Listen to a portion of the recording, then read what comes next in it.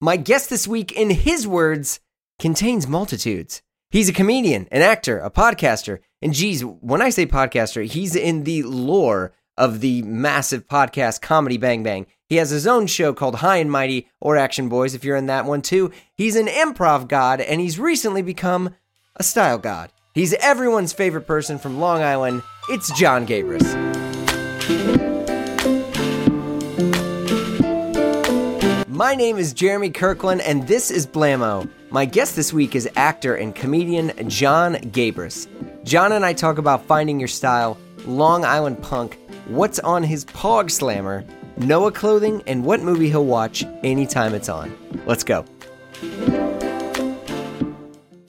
First off, I really like the fact that your name in Zoom has your pronunciation on there, like a LinkedIn profile. Yeah.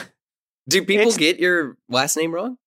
It's just, sometimes I'm guesting on podcasts where people are just emailing me, you know what I mean? So I want to make sure that they say Gabrus instead of Gabrus, which is a completely understandable gaffe. But yeah, I did it. And I also have friends whose last names I'm not positive about because I'm like in the moment, like about to say like, and I want to take that pressure off from other people. You know, not all of us can have like Kirkland as our name. Like, yeah, two very easy words paired together. Well, I was going to say, I mean, this would be the time to flex when people are like, yeah, we're here with Mr. Gabrus. And it's like, this user is signed off. It's like, you're like part of the podcast lore. Yeah, it's also okay to ask me, and how do I say your last name again? Like right before we go on, like I will not be offended. I'm constantly asking people, I'm like, it's Reese or Rice? And they're like, you've known me for 10 years. I'm like, sorry.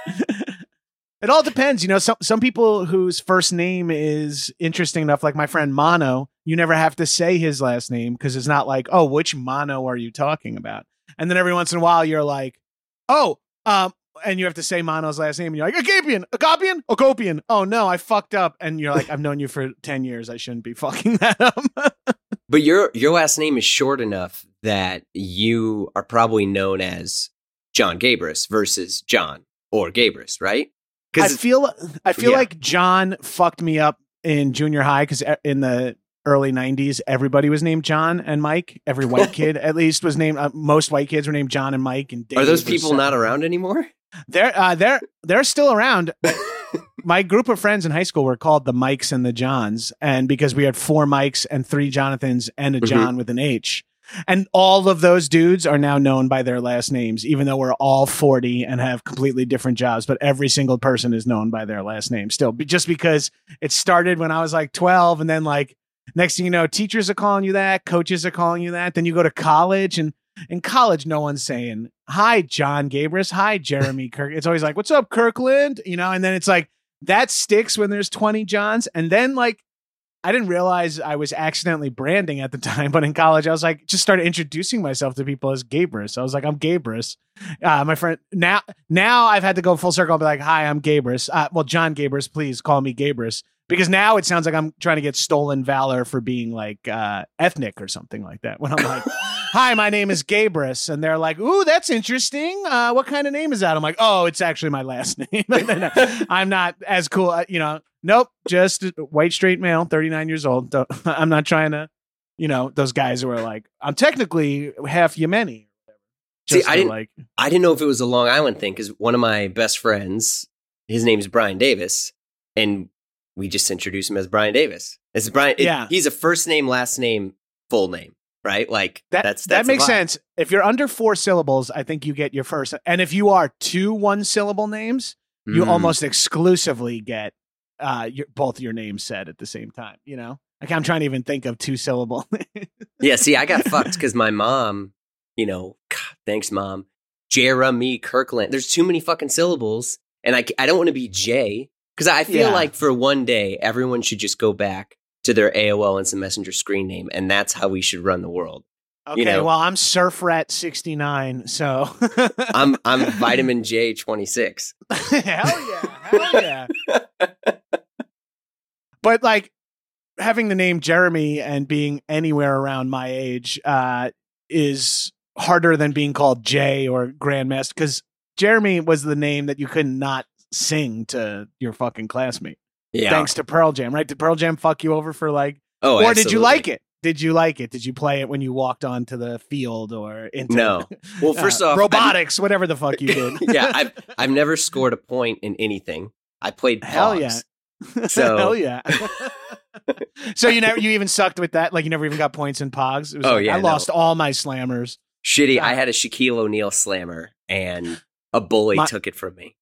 I had an OJ slammer that I was so proud of, and it said guilty on one side and not guilty on the other. So like you could like flip it. And it was like one of my most prized possessions, that and like a glass slammer that I boosted from Dave's Cards in Newbridge. Sorry, Dave. Yeah, I don't know.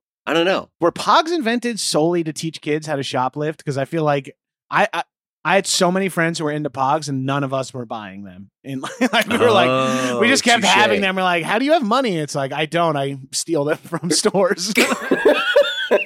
I do think that was probably many people's first lift. You had Tootsie Rolls or Pogs, and because Pogs, I remember it was supposed to be like the Hawaiian milk cap game or something, right? Like, wasn't it supposed to be Hawaiian?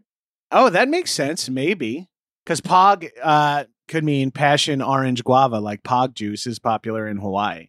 Passion fruit, orange, and guava. And I don't know if they have anything to do to. Meanwhile, like 6 native Hawaiians are like, what the fuck is this dude talking about? Yeah. Slammers are actually native to Kauai. Fuck. Yeah. I don't know. Man, I don't know. Pogs were just the vibe. I would love, and I've tried on more than one occasion to bring back things like that. Like, I feel like everyone's got those friends.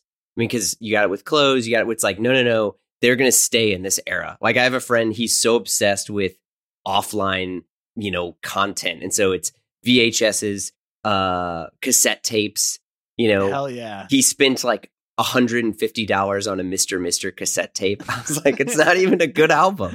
Dude, you could flip that in no time, bro. He's going to be A-okay. That's big bucks right there. I get that. Some people get stuck in those eras. I feel like like I know you're as I'm not a parent or anything, but you hear from parents like, oh, screen time is the devil, whatever screens, blah, blah, blah. I have a 3-year-old. Yeah. I feel like how could you force your kid to do Pogs when an iPad exists? It's like Pogs are one of the most, like, we were like, we should bring those back. It's like, no, it's instantly replaceable by literally anything. Like Magic the Gathering is better for you than Pogs were. You know what I mean? Like Pogs were nothing. And it's so funny that it was such an enormous part of my junior high and freshman year experience that you're like, and then when you look back on it, and if you had to articulate to any Gen Zer or whatever the young people are called now, if you had to describe to them what Pogs were, they'd be like, really? Did you guys not have fucking Game Boy yet? And it was like, no, Game Boys would get taken away in school, but in school you could have a sleeve of cardboard discs that you could fucking slam down at the cafeteria and then have fucking Mikey's mom call your mom to say, John won a slammer off my son, and my son is super heartbroken. Is there any way, like, how frequently that shit was going? I mean, I beat Pokemon generation by like 3. Like, I think it goes Pogs, then Pokemon. Yeah. Amongst like the nerdy sort of non-video game worlds, because Pokemon cards kind of came out right after like the show, and I remember seeing the show coming on when I was in high school and being like, nah, this is a fun little cartoon. Yeah. And then finding out like my little brother and his friends are like losing their cards to each other in some sort of like gambling psyop that they get us started on early in society. Yeah, what a shit show.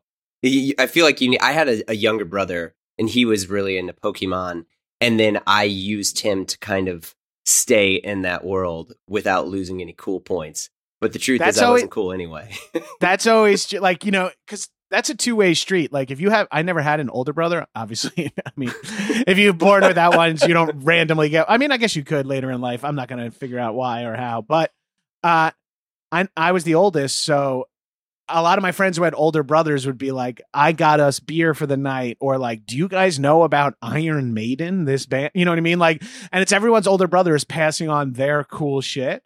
My family, my 2 younger brothers were cooler than me, and I'd be like, they're like, what's that game you play with your friends? I'd be like, it's called Dungeons and Dragons. Why, you guys want to like copy your older brother? And they were like, fuck no. I'm gonna try fucking cigarettes, man. I was like, oh, okay. Are you guys friends now?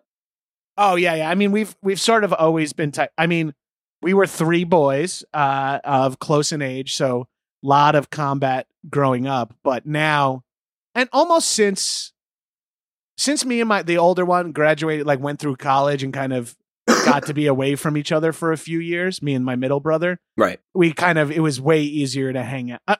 Truly, once I wasn't trapped in the house and I was leaving for college and coming back, I think it saved like everyone. Like, just like for me, because I just couldn't deal with living with my family after a certain point. It was just not for me. But like, don't you find it interesting that now, I think as middle adults or whatever, you start to look back and you feel like your parents were like actually kind of cool? Still no, but that might be specific to me. The one thing I do think back on and a lot is like, I'm going to be 40 in January. And when my mom was 40, I was a senior in high school. Okay. So, or like a junior or a senior in high school. So I think about that frequently. I don't think my parents were actually cool, but I do give them a little bit of the benefit of the doubt since I was born when they were 22 years old, and they're not bright, they're not brighter than I am. And times were even darker in the early 80s, like for knowledge of how to raise a child and what's the right things to say in front of them and do to them and to how much you should leave them alone. That shit wasn't all hammered out yet. But I give the one thing I have never grown to be like, actually my childhood was cool, because it wasn't. But I have grown to go like, I got to cut them some fucking slack, dude. It must have been impossible. My mom had 3 kids by the time she was 30. She was 30 and she had like a 9-year-old, a 7-year-old, and a fucking 1-year-old. That's an heavy. Intense experience. Now, as a 39-year-old man, thinking back to when I was 30, if I just had 3 kids, I wouldn't do half the job my parents did. I'm way more self-involved and narcissistic than they could ever be. Be like, and they were pretty heavy in that category. Well, obviously, thanks for coming on the show. I would have to say you've probably been on, I don't know, hundreds of podcasts and episodes over the years, from Comedy Bang Bang and Gino. But I figured of all the shows you've been on, you've probably never been on a pod talking about clothes. Yeah. No, that's not Congratulations. Frequently a time. Thank you. Hey, no, congratulations to you. Finally found a new way to have me not talk about fucking lifeguarding or the same bullshit over and over again. But yeah, I'm stoked because clothes have never been a thing I gave a fuck about until recently. I started being like, oh, just because I don't like new clothing trends doesn't mean I don't give a fuck about clothing.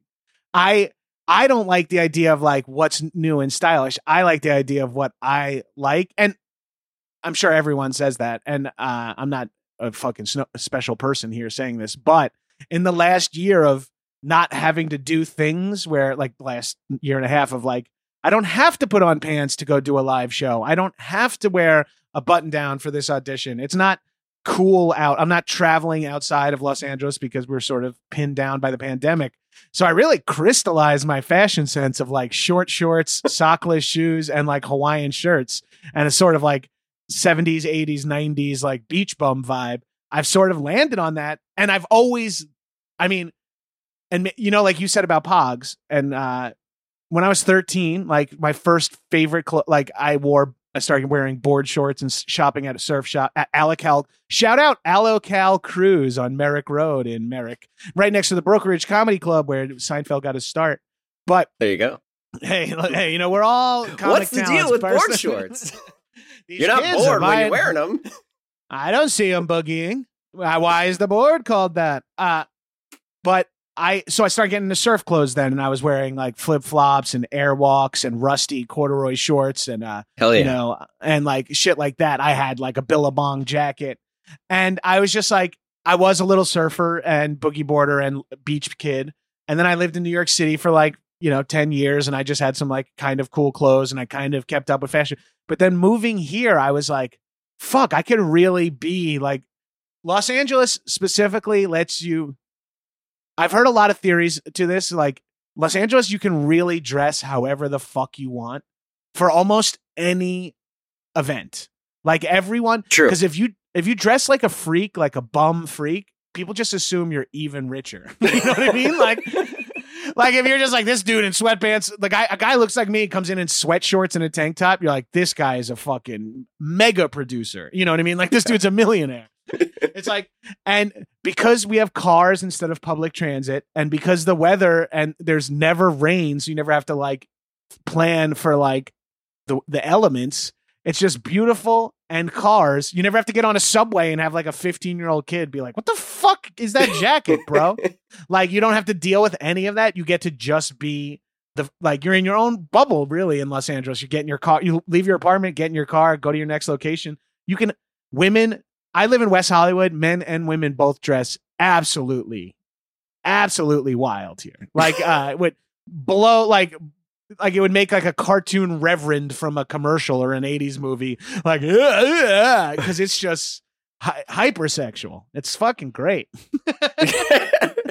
Yeah, I mean, I feel like, because, I lived in New York for like 16 years, just left New York not too long ago.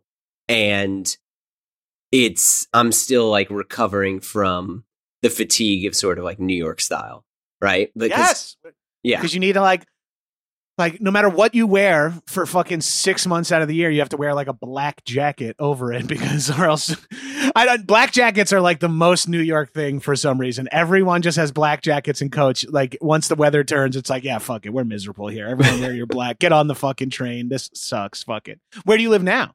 I moved to the Midwest. So I'm actually now, so I'm originally from St. Louis, and I'm now like commuting. So I'm in LA in like 2 weeks. I'm back in New York in, 3-4 weeks. And I basically kind of go back every other month or so. Oh, that's wild. That's cool. Yeah, you'd think. Well, if you could pull it off, that is like the fantasy, right? That you're like, oh, I don't have to live in LA. Like, if you don't go on Trulia and just look up St. Louis, like St. Louis house, and you're like, oh, $195,000 for a nice 2-bedroom or whatever. It's like, oh my God. Yeah. And that's a lot of money in my head, but it's 1/5 the cost of a fucking 2-bedroom in my neighborhood, which is. Oh, yeah. So like, you get that idea of like, I'm 40. I still don't have a dishwasher. I still have to pay for my laundry and like all this like dumb shit. And it's like, I grew up being like, I'm never living anywhere but New York. Now I'm like, never anywhere but New York or LA. And now I'm like, I will live in Big Sky, Montana if the Wi-Fi is good. Like, I don't give a fuck. You just start to realize like so much other shit matters. And like, and I think this last year allowed us to like break from our fucking environments in a way where it's like, how imperative is it that I am in LA, right? Or New York right now? Because it's like, I just did my job for a year without having to be. No one invited me. I never left my apartment. I shot like 5 things, but otherwise I didn't do anything for a year. I could have been in Hawaii, ruining it for everyone over there. Could have been over there discovering the origin story of Pogs on my 11th podcast, an investigative deep dive into the origin of Pogs. What is actually in New York? Like, yes, good restaurants. Like, the vibe is different. Sure. But like, I will always choose a place to live by restaurants. But most cities, like most metropolitan areas, are popping off now. Like, food is kind of like people realize food, and it's like, you're a fashion guy, you're a clothes guy. If you're fucking StockX delivers to fucking Missouri, like it doesn't fucking matter. But at the same time, I think something taught us that like leaving the city was giving up, and it's just like something in our brains, because that was the attitude people had towards it forever. But then when you get to be in your late 30s, early 40s, it flips, and you're like, oh, how envious I am of them to break from the quote unquote business, whatever the business might be, the grind of whatever stupid media adjacent shit you're trying to pop off on. Like it's brutal. Yeah.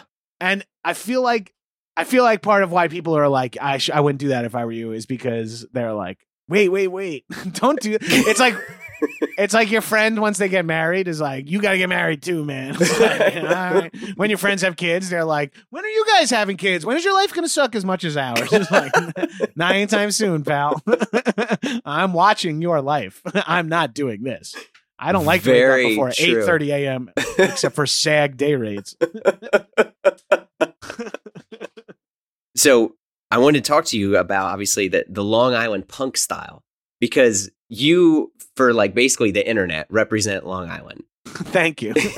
That's it's insane. I kind of think I did it like ironically at first, and then sort of actually came around and now have like a bunch of island pride. And then on top of it, I now feel like important in being a sort of like open-minded ambassador to Long Island, of just like, yes, you can be a Long Island meathead and ask people their pronouns, or, like you could be both monsters. So like, I'm happy to like, now people from Boston are like, I'm not a racist Boston person, I'm a regular Boston. Like, okay, cool, man. We need way more of you. Like, we got to swing the stereotype in the other direction. So I'm that being said, hit me with your Long Island punk. Cause that was big in the 90s, the punk and the hardcore scene out on the island, which makes total sense. Well, the like inside joke that's super weird is like every dude that was super into, hardcore in Long Island and, in the tri-state area, all found themselves working in fashion eventually. You got like, like it's I believe that. Yeah, it's like their because icebreaker. It was a fashion. It's like also it's like that scene when you're young and not that talented of musicians. It is almost a fashion scene as much as it is a music scene, because it is like about how you look. And so many people that were in bands in on Long Island were all more or less like people who went to shows who also happened to perform at one of these shows every 8 times or whatever. So I feel like building a community like that lends itself to be like, I'm doing the fucking tuck my bandana in my back pocket thing. I'm wearing, I got like my pencil thin black pants and my studded belt and my black chucks. And, I've got my white button down shirt and fingerless glove, like whatever fucking version of, because there's like every year that kind of tweaked a little bit. But I can imagine you go to enough like underground bullshit venues in Rockville Center and see everyone's fashion. You're like, oh, this is as important as the music is to me, or like this is a facet of it for me for sure. And that's something that's cool that I've been learning as like a grown up, is that it's like, oh, entertainment, like fashion is part of that too. And I'm finally like coming around to understanding that. Well, because you also had like a serious glow up too, where I felt like you were embracing like your style more than ever. Yeah, I truly in the last few years have kind of come into my own in sort of like what my style is and what for so long I just didn't allow myself to do things for myself, because I kept saying like, soon as I'm successful, then I'll be able to focus on like doing fun shit. And then I was like, dealing with depression and anxiety. And, if you're waiting for success to happen, and when it doesn't, you're constantly letting yourself down. Then I like in the last few years through therapy and talking a lot to fellow creatives, like I sort of just came to the conclusion that I was like, why the fuck don't I just start considering myself successful now? Like I was struggling creatively and like career wise, but I wasn't like struggling to keep a roof over our head and keep me and my wife fed, between us two. So right. I was like, so what's the problem here? It's like, why don't I just start? And then like a few years ago, I was like, I've been wanting to take scuba lessons my entire life, but I kept being like, as soon as I'm free, as soon as I'm done with what, eventually I'll be like, and then I was like, wait, fuck it. I could just do it now. The only thing stopping me is me. The only person who thinks that I'm not successful. When you talk to so many people, they're like, what? No, you're majorly successful, dude. I was going to say, you're huge. Yeah. Right, exactly. And then you forget that. Because then you talk to people who are doing better than you are and they're bitching and you're like, bro, I would kill to be where you are. And it's like, fuck, that just never ends. And then it took me like internalizing and looking at myself and being like, wait a minute. If this is as successful as you get, this is pretty solid. But you got to start living your life. You got to start playing as much as working. Yeah. And it was like, so finally I got around to playing. And then I think in that last few years, I was like I wouldn't let myself go to the beach because I had work to do. You know what I mean? And like, I didn't even have stuff to do. I just felt like I didn't earn the beach trip, the day trip to the beach. I'm not even talking about like vacation. I didn't believe I earned it because I wasn't achieving this bar that I've created in my head. I guess of course, this is classic Gabrus. I'm talking for 45 minutes unbroken on your podcast to end with this point. I think maybe TL:DR. I just lowered the bar for myself. As I'm saying all this, I'm realizing, did I just lower my own bar and just be like, I'm not going to get complacent, but I am going to go like, okay, you can have a fucking surfing lesson. You could blow off on a Thursday and go to the beach. You earned it, Gabrus. So making those, and then I think that just like, I started taking martial arts. I started surfing. I started doing all these things that I used to do. Surfing with Jonah Hill? Oh, I wish. Jonah, like, there are a few people in Hollywood that I'm like, eventually we're going to run into each other and I think we're going to hit it off. Yeah, so Paul Feig, who's like buddies with Apatow, he's been on the show a few times, and there's a very fashion centric dude. He's obsessed with suits and all that stuff, and like also goes nuts. Like, I mean, head to toe bespoke suiting. But he came on, and the majority of the time, all I wanted to do was talk to him about heavyweights. Yeah, fuck yeah. He was like, right. Well, he was like, so. Oh, and he changes the subject to, the suit or whatever that I had or something. Well, let's talk lapels. You're like, no, talk working with Stiller on heavyweight. Yeah, I was like, so you and Stephen Brill, and you're right. And he was like, yeah, that was, I was like, would you ever do it again? And he was like, and I don't know initially, because when we were done, he was like, were you like trolling me? And I was like, no, I was like, if I could, the poster would be on my wall right next to House Guest. Like, this is everything. Fucking love House Guest. Oh, absolutely. Yeah. Wait, you're talking the Sinbad Steve Martin movie House Guest, right? Or am I combining? No, Sinbad. Sinbad. Phil Hartman. Phil Hartman. Sorry. Yeah. Yes. Combining two legendary old white straight men, but fucking Phil Hartman even better.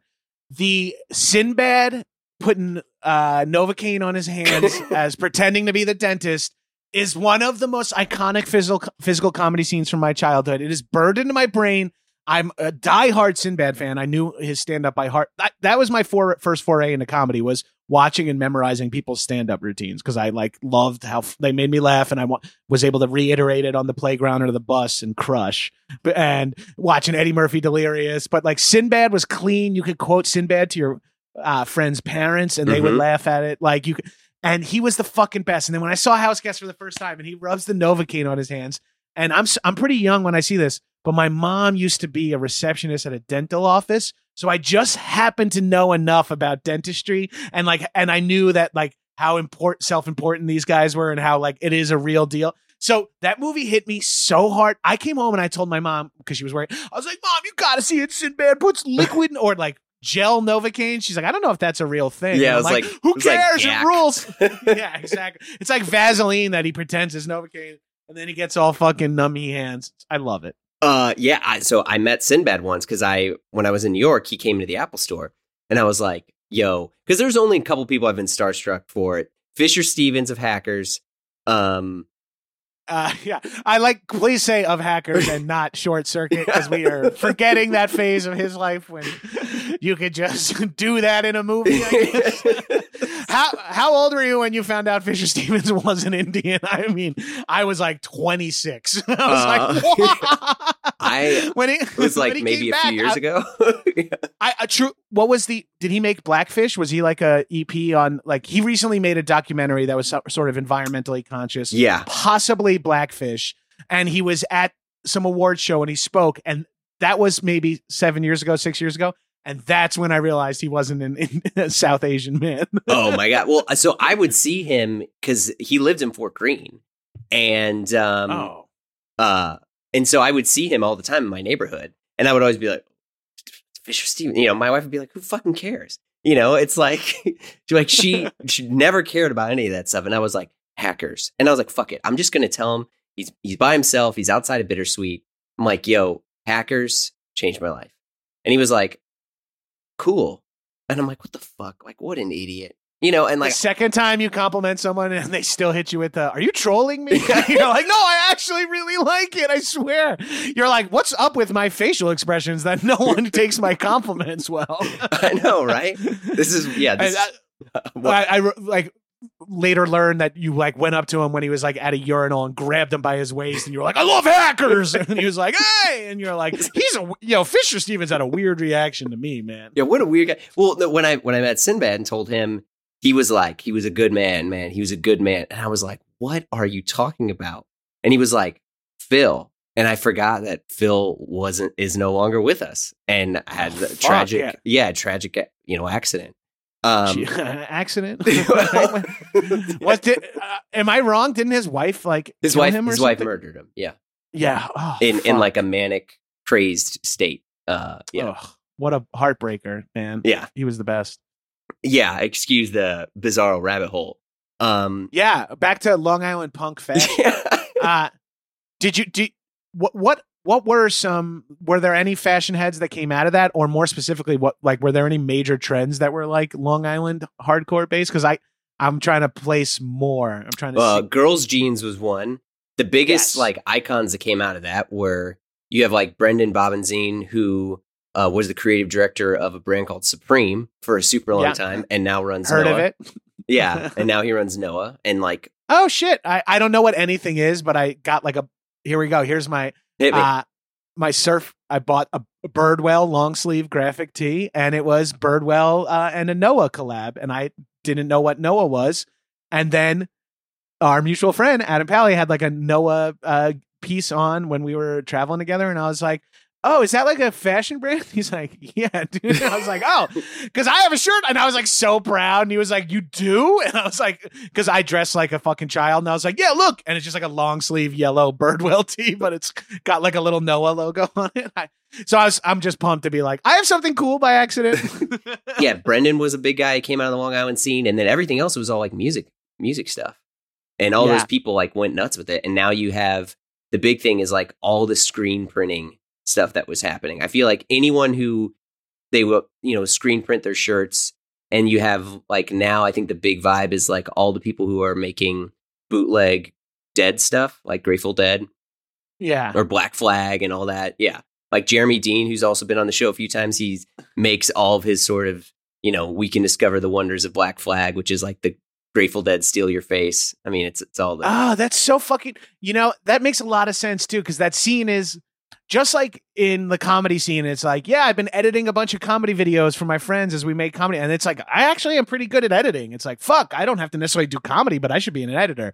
And it's like, you're making your screen print and t-shirts for your band. You're making merch. And the next thing you know, you're like really diving deep into like the cool design for your Movie Life logo or whatever. And the next thing you know, you're like, do I like designing t-shirts as much as I like playing music? Well, maybe this. And so frequently in creative pursuits, whether it's music, acting, like any one of these like artistic pursuits, there's always like when you get a little bit of success or a little bit of failure, a minor pivot where you add something else into your life, like something that's always been a hobby. You're like, well, now I'm actually also getting my certification in blank, or I'm taking Muay Thai classes, or all these things that people spin off and do. And it's like, if you've been fucking in and out of bands for 15 years, you probably have a ton of t-shirt in the 90s, especially. You probably have a ton of t-shirt printing experience and graphic design experience. You probably drew so many fucking random hypothetical album covers. You're like, when you were in a band, you were accidentally training to be a designer, a fashion designer. Like you could have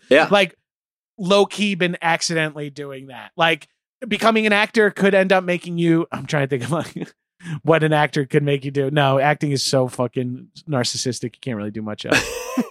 Well, I bet, like, for example, George Clooney is a world famous actor who the thing that makes him the most amount of money is tequila. Like, it's like, like we all have to spin off eventually. George Clooney is like the main dude, and he still even has to have a side fucking biz just to keep the lights on. One of my favorite Clooney stories is like he started doing press again. And the press article that he decided to do was this like, I think it was a GQ piece. And he talked about after he sold Casamigos, he decided how cool it would be to give a bunch of his friends $1 million cash. And everyone was like, what? Why is this okay? Like he just decided. He like gave it to like 13 friends or something crazy like that, right? The story was something, and that's fucking intense. Like if you're Clooney's friend, you got to be like, look, I've been trying to just be cool, like be your friend, but this is way too much money. This changes our entire dynamic, dude. Yeah. Plus, it's I gotta all pay tax on this. You fuck me. Well, you fucked me. I'm like in the 50th top bracket now, you motherfucker. I mean, how many people Clooney? do you think got it and were like, oh, let me make sure I pay the taxes on this? Oh, you gotta put 500,000 away right then and there. Yeah. You gotta be like, Uncle Sam's gonna come knocking. Clooney also, I think, was like famously a prankster, right? So people were probably also a little sketched out. One of the ones I remember, a prank I remember him talking about on like Leno or something, was he was staying at a friend's house and he kept taking the cat poop out of the kitty litter. That was his roommate, and it's the dude roommate. from I think it's Richard Karn. No, Richard. Oh, that Richard Karn is Al Borland, right? No, it's Are you thinking of Richard Kind? Richard, the loud guy from Spin City. Yeah, Richard Kind. Was he living with Clooney and Kind live together? Yeah, Clooney and Kind were roommates. Yeah, that's awesome. So the cat. Long story short, the cat is not shitting. Kind is worried. Clooney keeps stealing the shit. He keeps checking the litter box. Eventually, on like day 5, Clooney takes like a human dump in the litter box, and it's like, and when Richard Kind finds, he's like, "Jesus Christ, the cat!" And I can just picture, not even knowing Richard Kind, dude. I love nothing more than hearing famous people were each other's roommates. Like Sandler and all of his like Sandler and Apatow and all these dudes. Yeah. Dustin Hoffman and Richard Dreyfuss, like the Hoffman slept on his floor in LA and shit like that. Like, I just love hearing shit like that. Holy shit. Yeah. Yeah. It's just like two absolute icons whose paths crossed at some point. You know, it's like, whoa, that's pretty wild. Yeah. Damn. Who slept on your floor?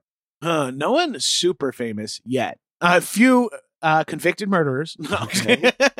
Mostly infamous criminals. No, I've never had anyone super famous crash at my place. Eventually,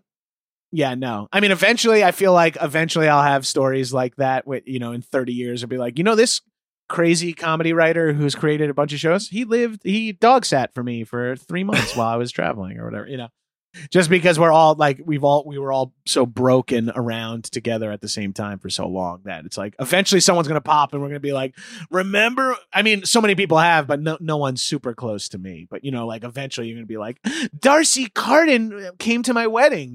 We'll be able to tell people that. This is a series of random questions that I want to ask you that I figured would be phenomenal. And I'd be very curious what your hot takes are on these.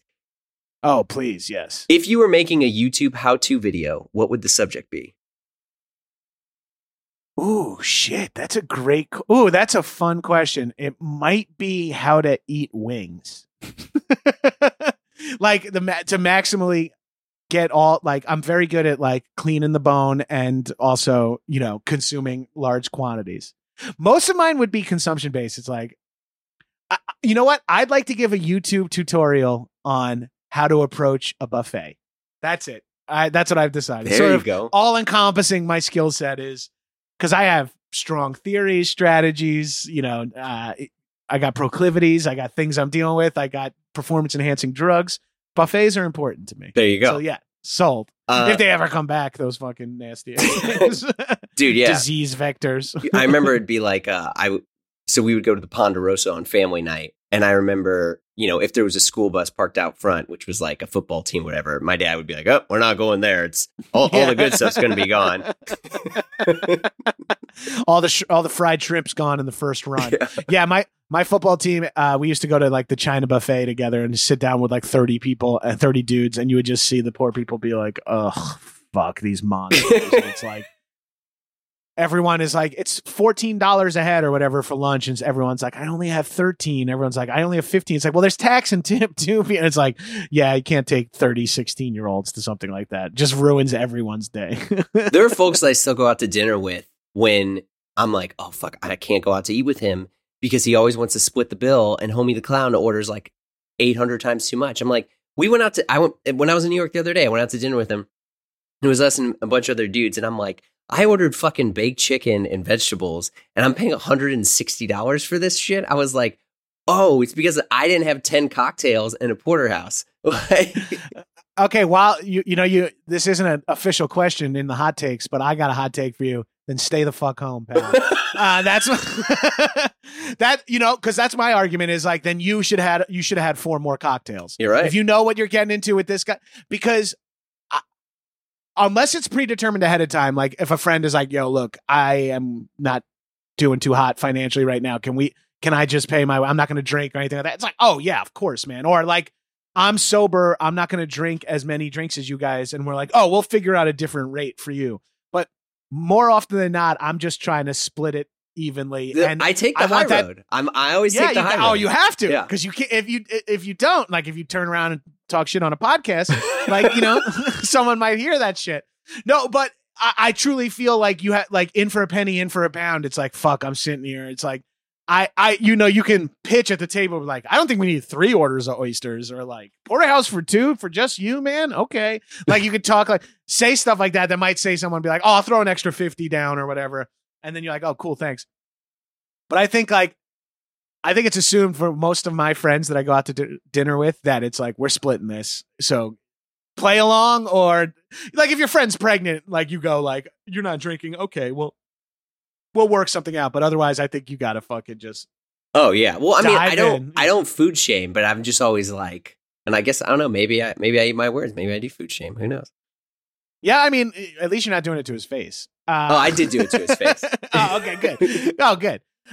No, I don't think there's like you did it. You pay like it sucks. You got $160 roasted chicken, but at the same time, like there you go. There's New York versus St. Louis for you. Yeah, for sure. Last movie you saw that you liked?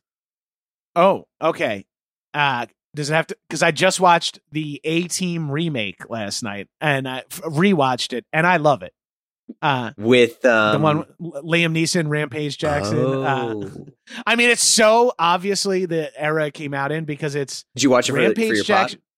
Pod? No, actually, it's funny. Someone tweeted about it and was like, "This movie's actually really good." And then my friend, also a fashionista, Dave Schilling. Dave was on the show the other day. Of course, yeah. I was about to say he's perfect for this, and if he hasn't been, you should invite him.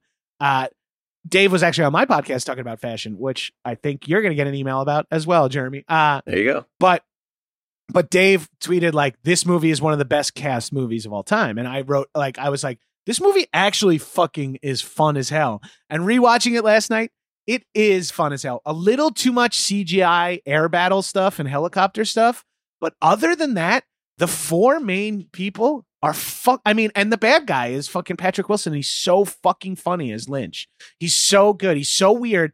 And I don't know who, I wish I had a little more. Joe Carnahan wrote it maybe, but I'm not positive who directed it. Oh. But it has like way more humor in it than I remembered. And it's not bad. They're trying. And I appreciate, and what's his name? The South African guy who popped for like 5 movies, Shartlow Copley or whatever. Oh yeah. He's in it as Murdoch, and he's I mean, poor guy, we haven't seen him again for a while, but he came on hard with like the Neil Blomkamp movies. And that's right. He did do all the Neil Blomkamp District movies. 9 Yeah. came in hot with those, and he was great. And then he's in Chappie. He gets Elysium. all that shit. Yeah.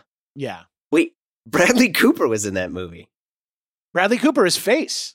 Liam Neeson is Hannibal. Yeah. Rampage Jackson is BA. That's a great cast. And then Patrick Wilson is the bad guy, Lynch, and fucking Jessica Biel, who is doing almost nothing in this movie, plays someone named Sosa, which is, I don't know what nationality Biel is, but I was confused.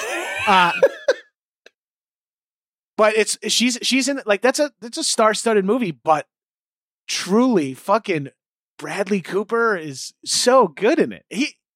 He's low-key good in a lot of stuff. He's talented. Bradley Cooper is really fucking good. Damn, he's good. And he's like, so many people become megastars and are like that.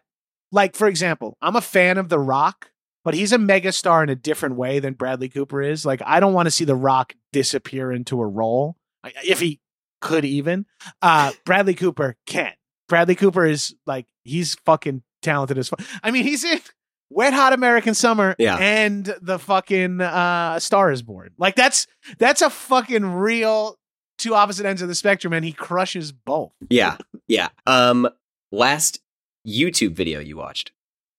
Something embarrassing. Oh, I watched hours of these of people. I watched like how to and show off videos or whatever they're called of people showing their sort of van life camping rigs for Subaru Outbacks specifically. Oh, do you ever watch Doug DeMero videos? No, I'm writing it down. Oh, fuck, dude, you gotta watch Doug DeMero. He is, he's probably the greatest car reviewer ever. But he reviews cars like your neighbor that you don't really know, but you always say hi to when you go outside. Interesting. Yeah. Cool. I'll check that out for sure.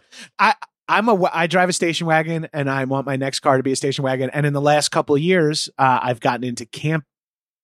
In the last 2-3 years, I've gotten into camping, which is very much a Los Angeles thing because you can drive in 2 hours in any direction to wild, different, biodiverse fucking locations. But the fucking, I really dig it. And then I was like, my lease is up in 2 years. I've always wanted a Subaru Outback. That's a wagon and it's 4-wheel drive with more clearance. And so then I start going like, I'll pimp it out for like camping. I'll get some cool add-ons and shit. And then I like start watching all these people customize, because I have that romanticized thing of like, I intend to someday be like, all right, I'm going to tour the country doing comedy and sleep in my car in campsites. Like, I just want that. I've gotten into it so much that I'm like looking forward. So that being said, I fucking smoked a blunt and was like, all right, let me get some information here. And then I just went down a rabbit hole of watching like 90 minutes of different like crunchy dudes and crunchy people just being like, so you can get a tarp that attaches to the top. And I'm like, oh yeah, I got to get the tarp, man. Like, I don't even know what the fuck I'm talking about. I was going to say. But now I can't wait to have like a fucking pimped out camping vehicle. I feel like YouTube in the past couple of years, all of a sudden, like people rediscovered it. And I'm like, why? How did I miss out on this? Or it's just that like YouTube videos are now like way better than the guy with like the shaky phone. Oh yeah. I mean, it's just like, there's so many content farms that they're like, people actually do watch how-to videos. It's like, great.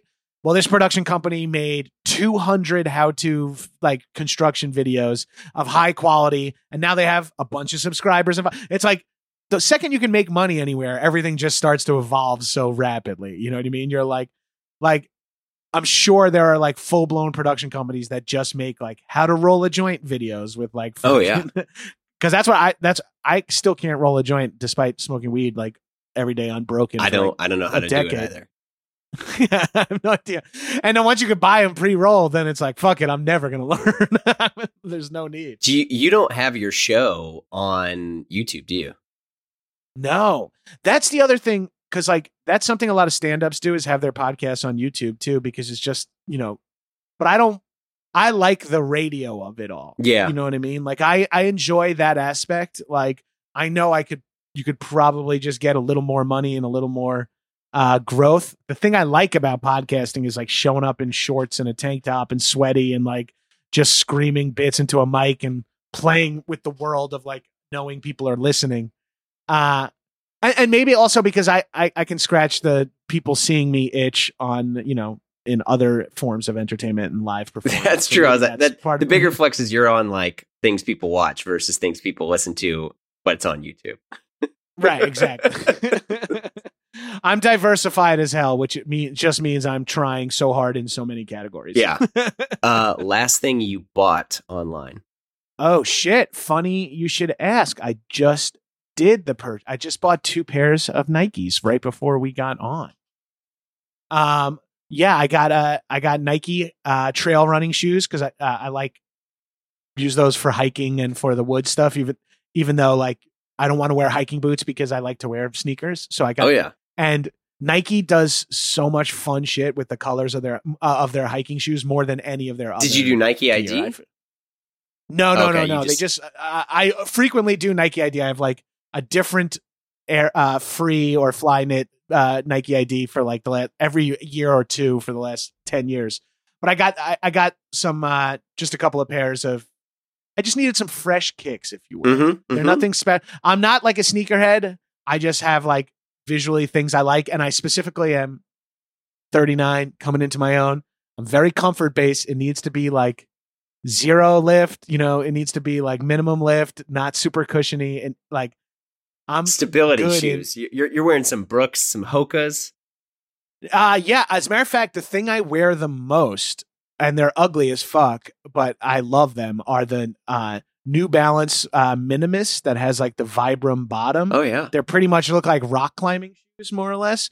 But they are the most comfortable. I've walked 8 miles on concrete in them and not had a problem. Like I think it's just better for my knees, hips, and waist to have like no padding in my shoes. Cause I think when I wear my running shoes to not run in, and I like the ones I ran a half marathon in that are a little more cushioned, I like walked around in them yesterday for a few miles, and it like destroyed my knees, ankles, and calves because I just don't think my body's used to like that process. Oh. So I'm threading such a specific needle for my shoes. Long story short is I'm not a sneakerhead, but I'm actively pursuing the same thing. And Nike seems to do it the most. I was going to say, I think you just became a sneakerhead. Oh, shit. Yeah. Just specifically for like weird minimalist, like fucking ex CrossFit head shoes and stuff. There you go. What is a movie, book, or film that when someone mentions it to you, you feel that they understand you? Big Trouble in Little China, which is my house guest. Yes, John Carpenter. Big Trouble in Little China. John Carpenter, Kurt Russell, fucking, yeah. For the listeners, Jeremy's doing the sign that they do to each other. Yeah. That's my favorite movie of all time. And great soundtrack too, by the way. Killer soundtrack. Carpenter's soundtrack scores are arguably up there with each one of his movies. Yeah. But Big Trouble in Little China is one of those movies that when I first saw it when I was like 9 years old, it blew my mind away. And then I watched it again when I was 10. And then once or twice a year for 25 more years. And it never loses. Like a movie I've seen 100 times that I loved when I was 9. Like I can't watch Hook again. like it does. Like I like Hook, Rufio? But it doesn't. I love Rufio. Lion crying, sprying, prying, ultra pig. Bangarang Rufio, bangarang Rufio. Substitute chemistry teacher. Lewd, crude bag of pre-chewed food. Oh dude. Yeah, it's so good. I love Hook, but it doesn't have like. I'm never gonna like throw Hook on again. You know what I mean? Touché. But like, yeah. Big Trouble in Little China, I'd be like, ooh, is that on? And if someone's like, I love the movie Hook, I'm like, yeah, everyone does. But if someone's like, I love the movie Big Trouble in Little China, which a lot of late 30s, early 40s men do, yep. I'm like, dude, I'm with you. It's one of my favorite movies. I got the Jack Burton tank top. I got the Pork Chop Express patch on one of my backpacks. I'm here. Oh, there you, I mean, that's, there you go. Like the show is done. I mean, geez Louise. God, that movie holds up. I mean, it really does. It's so fun. Yeah. It makes so little sense. Mm-hmm. But people, and I'm not saying anything special or new here, but having your protagonist almost never know what's going on in the movie around him is rare. Like he's very confident, but he almost never knows there's a great, YouTube video of Jack Burton is confused or something like that, and it's just a super cut of him going, "What? Low pan? What's a low pan? I'm sorry. Excuse me? Wait a minute. Gracie Law?" Like he's so flabbergasted throughout that movie. It's such a funny idea to imagine that his buddy is the lead and he's like the sidekick who's an idiot. Donald Lee. Yes. Yeah. That dude fucking rules. Yeah. Oh man, the amount of low pan impressions I used to do when I was a kid, which I no longer do, obviously. But like, he's such an interesting character. He's like funny and scary at the same time. James Hong is that dude's name, who's got like a million credits. But that dude is so scary, so funny, and like it's weirdly sexual and weirdly creepy at times. It's such a rich fucking character. I love it so much. He's a USC alum. Still kicking, 92 years old, James Hong. God damn. And honestly, if you looked at his IMDb, he probably was like shooting in his late 80s. Yeah, I mean, because homie is still like in things for sure. Yeah. So fucking crazy. Damn. All right. Last question. Save the best for last. What is the worst ad you've seen on Instagram? I feel like lately Instagram has turned into like QVC, and it is just the worst fucking ads ever. Oh, for sure. That's a great question, by the way. That's a great question. You know what? I get so many things served to me that just look like they're cheap pieces of trash. Like it just is like, get this to help, customize your blank in a certain way. And the thing is always like junky looking like the kind of shit that you would tell your in like the 90s. You'd be like, Dad, I need this. And he'd be like, get the fuck out. I'm not buying you that garbage. I get so much. I wish I could think of something specifically because I really have grown the power to like, I so passively use Instagram. Like I never comment or anything. I just like look. So like the ads, I'm always just like, I don't really register with. Well, me. it's linked to whatever you're searching on YouTube. I guarantee you're going to get. I get a lot of like camping adjacent stuff, but it's always again, like super. It's like this fire stick can light anything. And you like look at it and you're like, that looks like I would fucking hurt myself trying to use it. Yeah. The thing they get right is they kind of know my clothing style, and I get fed a lot of great. I get fed Speedos, Gecko Hawaii, the Faherty brand, like a lot of 70s sort of beach Southern SoCal kind of clothing, and then like the modern sort of beachy type stuff. And they're so right, but any company that isn't like something I instantly recognize, I'm like the few times I've been like, actually, this is the kind of Hawaiian shirt I was looking for. Like, ooh, these short shorts look every time I bought them, they came and they were like made from fucking loose leaf or some shit. It's never like, and it's really fucking making me disappointed in Instagram ads where I've gotten like ripped off 2 times and I'm just like, I'm never buying shit from them. It's like that Amazon thing where like, perfect. That's exactly what I'm looking for. And then it comes and you're like, what? Oh yeah. Just like, oh, this is just a black piece of plastic. And I'm supposed to, oh man, this is garbage. Fuck. I felt, they duped me. The new thing I've seen is companies that like, they don't even care. And they're just not even editing out the Cameo watermark on their like celebrity endorsement brands. So like there's one. That's so cool. Yeah. And it's like Lamar, of Big Baller brand. And he's on there and he's like, I love using this Domino's game and you win real money. And it's like really bad. The ad read is horrible. And like I think that's illegal in like 40 ways. A, to advertise gambling. B, to use Cameo for advertising. Like that's so funny that most people would sniff that out and be like, I'm an actor, I'm talent, you can pay me. Oh, for sure. And people like, because Cameo, you can hire people to do endorsements for you and it's a special rate. And like you and the person agree on it. Because Cameo's just been like, fuck it, we're just going to be brokers to people that were in, Big Trouble in Little China, and like someone wants, take a slice of all of that shit. Go good on them, as they should. Well, before we wrap, is there anything you want to add or mention or plug that I didn't ask or discuss? I would just say if you're a fan of the Big Trouble in Little China talk, and you're a fan of classic action movies from the 60s, 70s, 80s, and 90s, I highly recommend my podcast, Action Boys. It is a paid podcast. Oh yeah, I pay for it. Oh, fuck yeah. Thank you, Come sir. on, man. I've been paying for it for a long time. Hell yeah. That's wonderful news. And we have like 8 or 9 free episodes out that you could just search in whatever app you're listening to this in, or you can go to actionboys.biz and sign up. And there, watch this space, as they say. And that, I guess that space would be not your podcast, but at Gabrus on all social media. I got some stuff in the works. Hopefully we'll be able to make announcements soon. There you go. Yay.